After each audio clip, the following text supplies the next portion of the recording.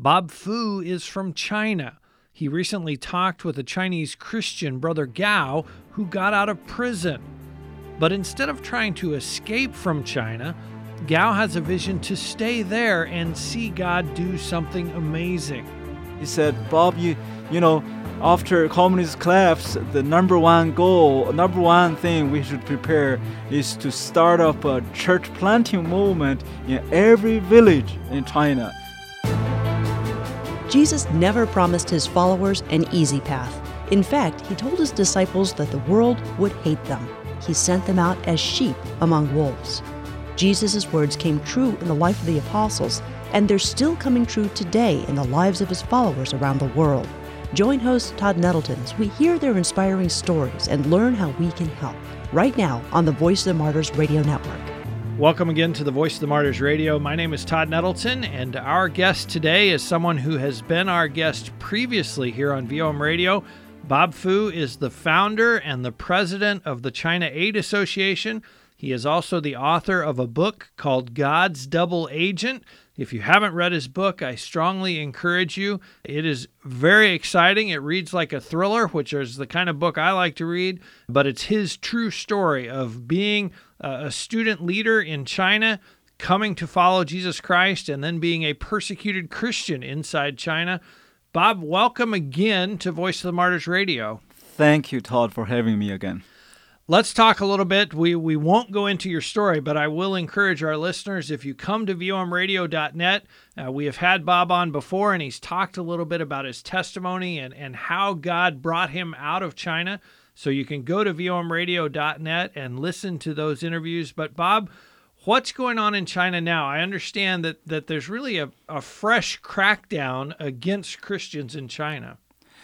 Yes, Todd, it is almost a kind of paradigm shift already, especially since the current president Xi Jinping took power in 2012.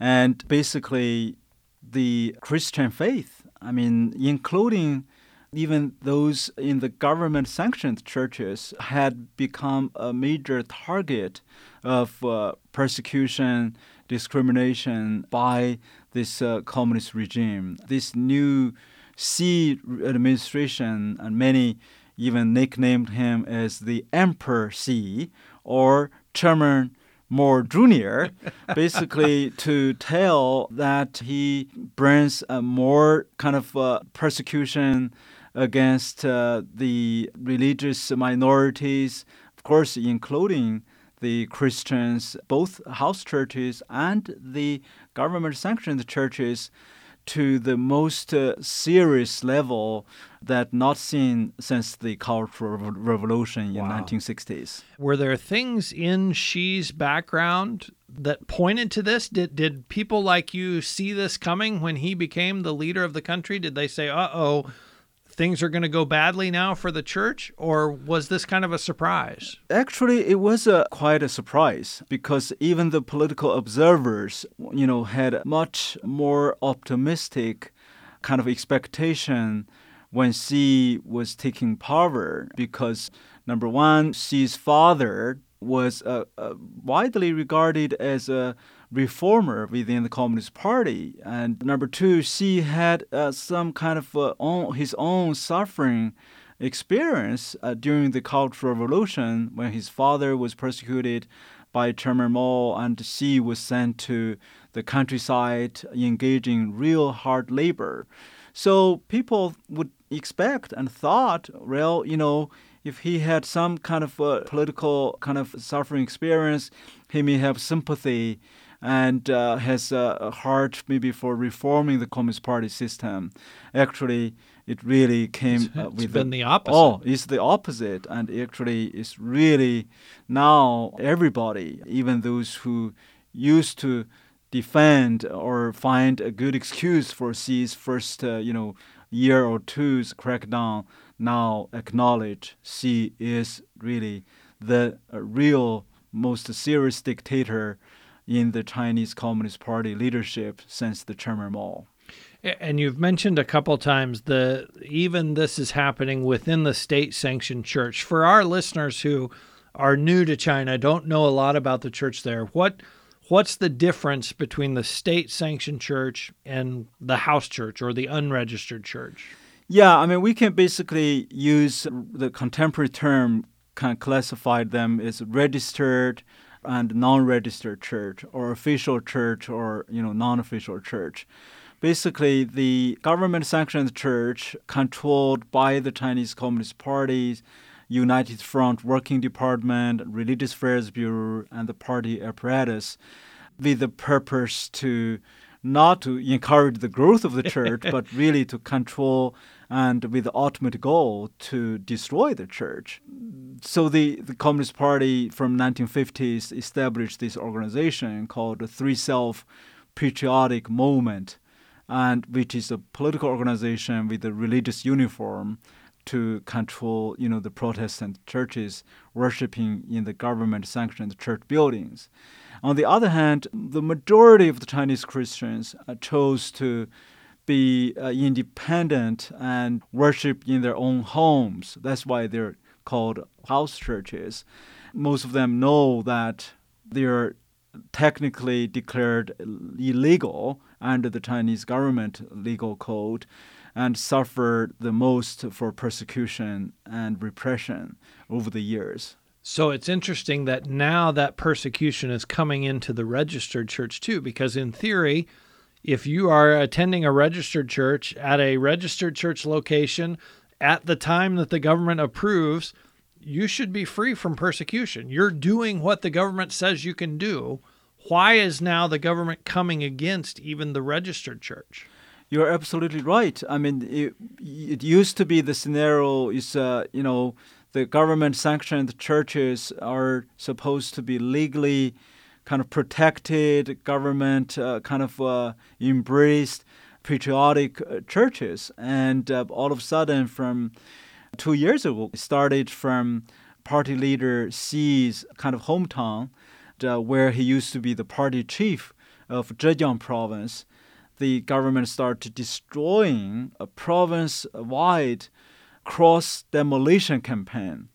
I mean, the government used the excuse, said the cross is too tall, too big, and it posed the transportation hazard, right? Sort of a security threat. The building codes. You violated the building code, so we're going to have to come in and tear down your building. Yeah, and so up until in the past 2 years, already 2,000 churches, their church crosses were forcibly demolished, and even those church leaders who resist the kind of they called barbaric kind of demolition of church crosses campaign were arrested, and some were sentenced to 10, 14 years imprisonment just for, register the opposition. And so that I think it's very interesting that, and I don't think I knew this before, that was Xi's home area. So this was kind of somewhat of a practice run in his home area. Yes. And now it seems to have expanded to the whole country. Yes, it kind of the campaign was so kind of big and met with so much resistance by the congregation, even the government-sanctioned church leaders, and many of them stood up and said, "If you continue to do this, we're done with the Three Self." Wow. So I mean, that's a good, in a sense, God's sovereignty is a good side product of God's will. Now there are hundreds of government-sanctioned churches declared independence. There is a major exodus from the Three Self Church movement. Wow. Yeah. Which means they're stepping out from even the appearance of control by the Communist Party. They're saying, we're done with you guys. Yeah, it's kind of orchestrated basically, in a humorous way. And when those government church leaders all of a sudden felt the so-called supposed to be protector becomes the destructor. And the only thing they feel they rely on, the human system, is gone.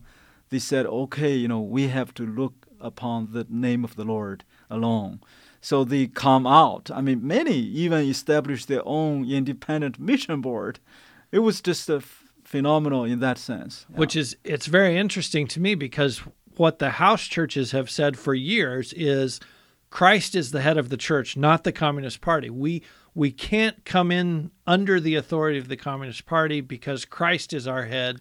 now it seems that even those who were under that authority are now saying, wait a minute, if you're not going to look out for us, we're done. We're done. And Christ is our head now. Yeah, that's the fundamental difference between the three self-government sanctioned church and independent house churches. Basically, who is the Lord of the church? The only Lord is Christ Jesus. And I understand that another level or another layer of this persecution is now affecting the families of Christians as well. That, they're being told, if you're going to go to church, if you're going to be involved in the church, there's some consequences to that. What are those consequences? Yes, we have seen, that's part of the kind of wrapped up persecution.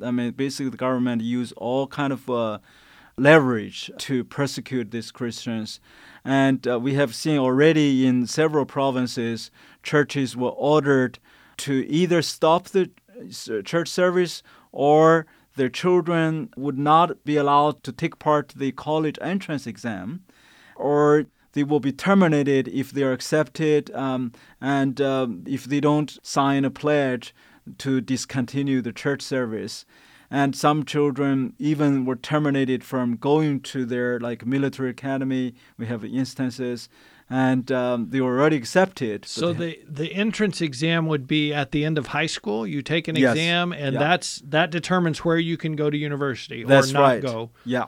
So if the government steps in and says you can't even take the exam, they're saying no college education for any kids who are involved in this church. Absolutely. It's even in written form.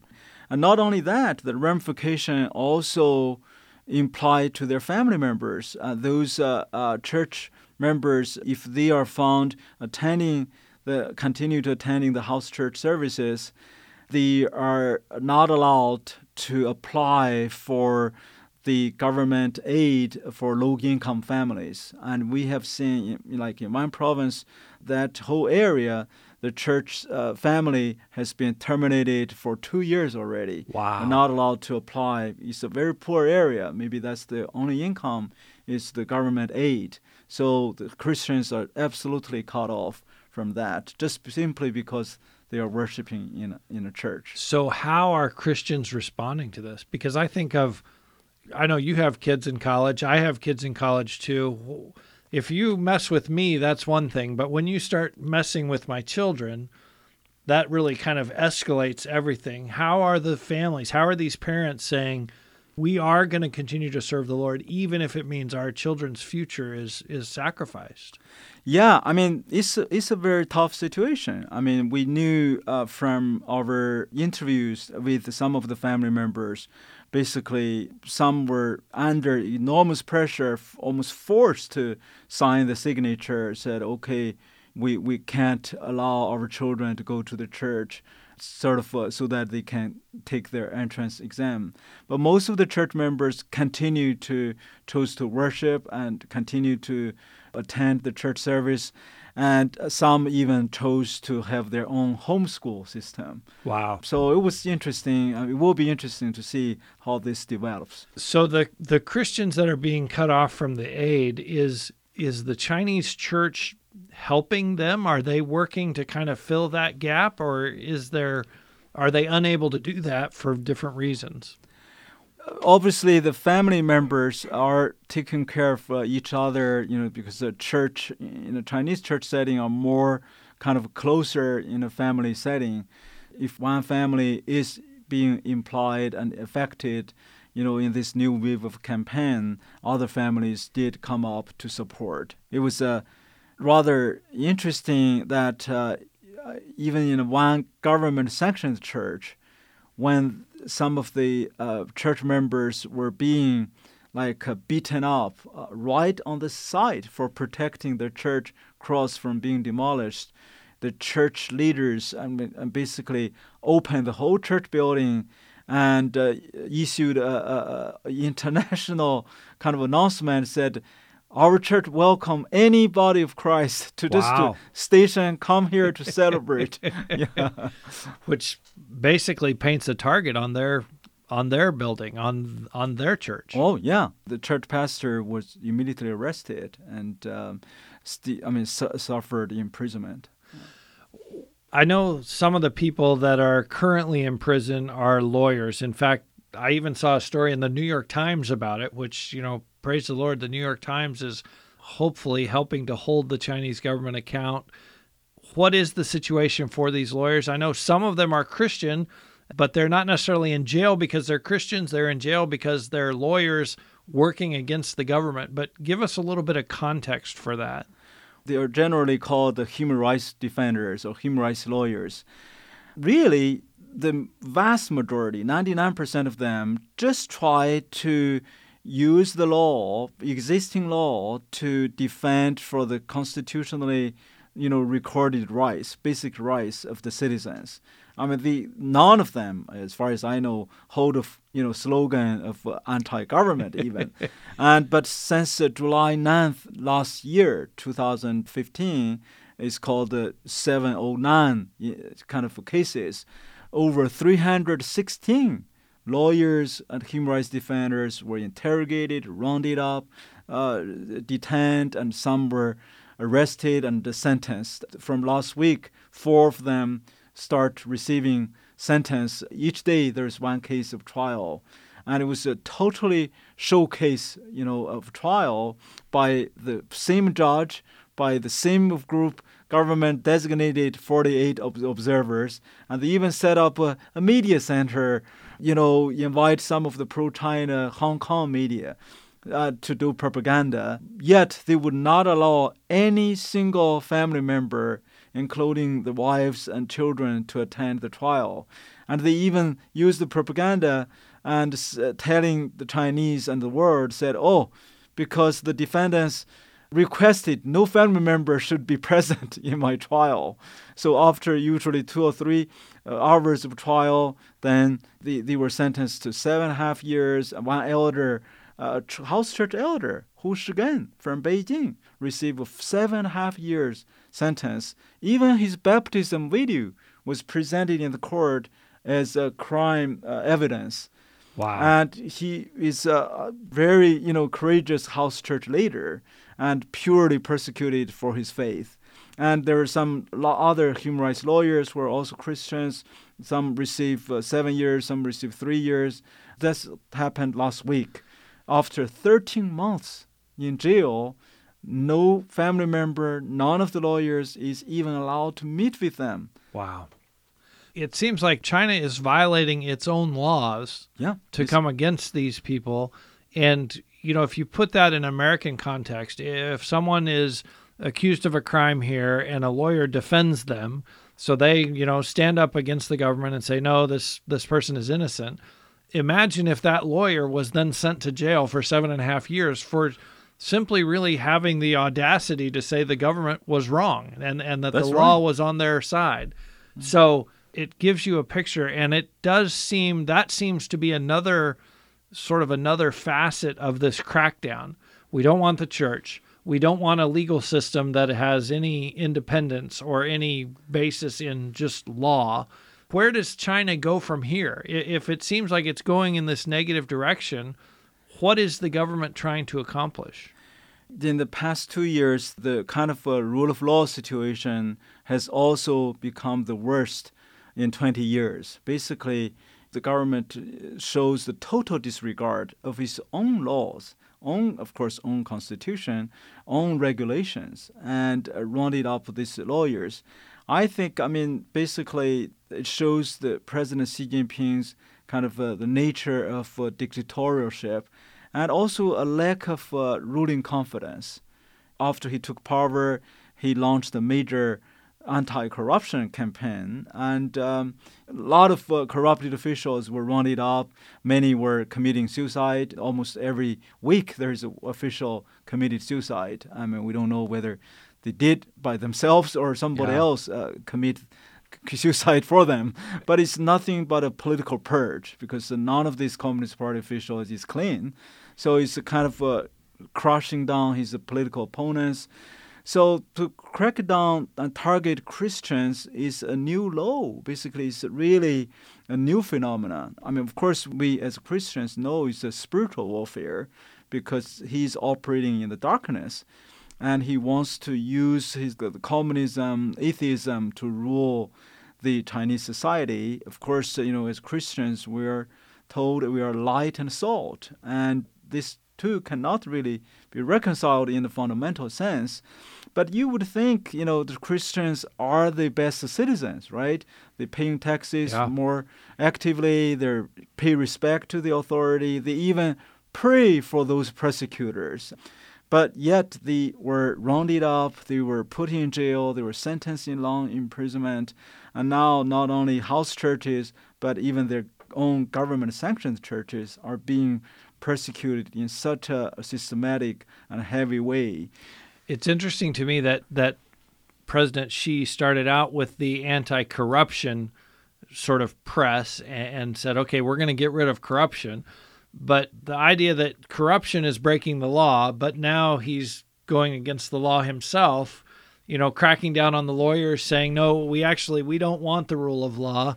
It seems like those two faces of him are at odds with each other even. That's right. It's just it's hard to understand unless you have a spiritual dimension on that. One of the lawyers that our listeners and our VOM readers will be familiar is Brother Gao, and I know he's been on Prisoner Alert. We've had people write letters to him in the past. What is the latest information about Mr. Gao? Brother Gao, he was in prison and being kidnapped pretty much for the past 8 years. And after serving 5 years, he was released last August, and immediately put under house arrest. And basically all his teeth were knocked down. Wow. And he was experiencing just so much torture in his prison time. I mean, over 500 days he was put in solitary confinement with loudspeakers and high beam kind of light beaming at him. The loudspeaker 24 hours a day and 7 days a week, and broadcast this Communist Party propaganda toward him.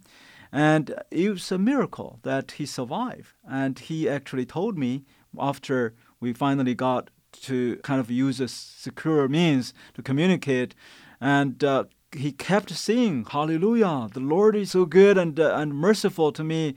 He said, even in that prison cell, he was having divine encounter with the Lord. Wow. He started finishing the manuscript with over 500,000 words, and we were able to smuggle out from China. We just released his first book in Chinese.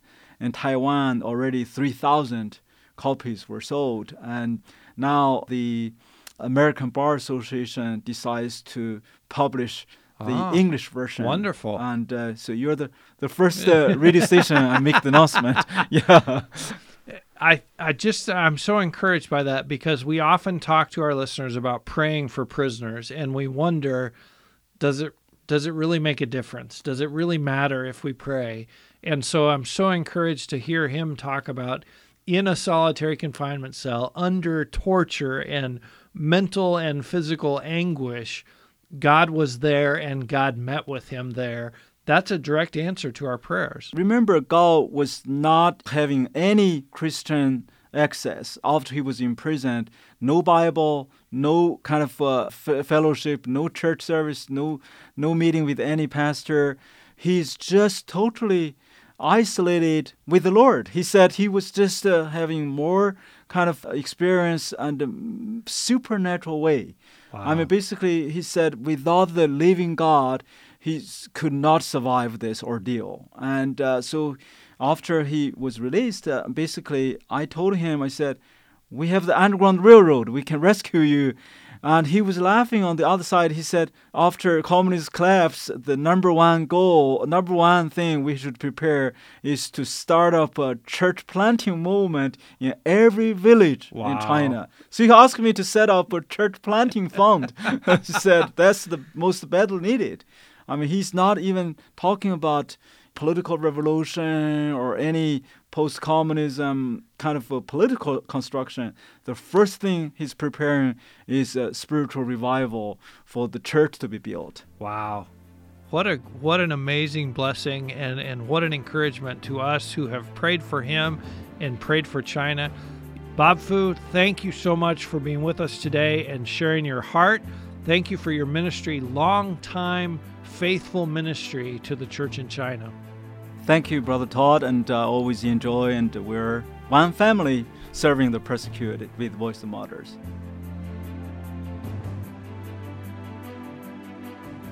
Thank you, Bob Fu, for being our guest this week on VOM Radio. Bob is the leader and the founder of the China Aid Association. I hope you, our listeners, have been inspired to pray more fervently for our brothers and sisters in China this week. As we finish out this episode, I have two things that I want to share with you. One is purely personal. The other is an update in a case that we've been talking about at VOM for more than 7 years. On a personal front, this weekend, my parents, Phil and Lucille Nettleton, are celebrating their 50th wedding anniversary. And I just want to take a moment to say congratulations and thank you to them for the example that they've lived out in front of my two brothers and me and our wives and our children. My parents have served in ministry as pastors and as missionaries and as pastors to missionaries for almost all of that 50 years. And I am proud of them. So I wanted to take a moment and just say happy anniversary, Mom and Dad. Finally, it's been announced that Asia Bibi's case will finally be heard by Pakistan's Supreme Court. Those of you who have followed the case will know that Asia Bibi is a wife and mother accused of blasphemy in Pakistan. She was arrested in June of 2009, and she's been in jail, separated from her husband and her daughters for more than 7 years. The initial lower court verdict against her was guilty. She was sentenced to death. She appealed that decision to the Lahore High Court, which upheld the conviction. Asia then appealed their decision to Pakistan's Supreme Court. Last year, the Supreme Court agreed to hear the case, but they didn't say when that would happen. Now it's been announced that that hearing will take place this October.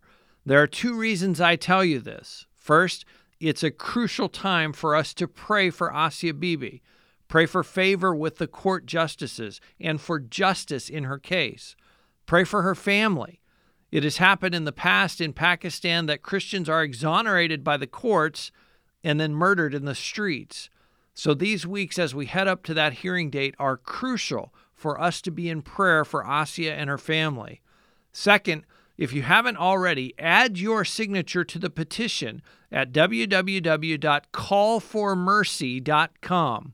Almost 700,000 people have signed this petition asking for Asia's release from prison.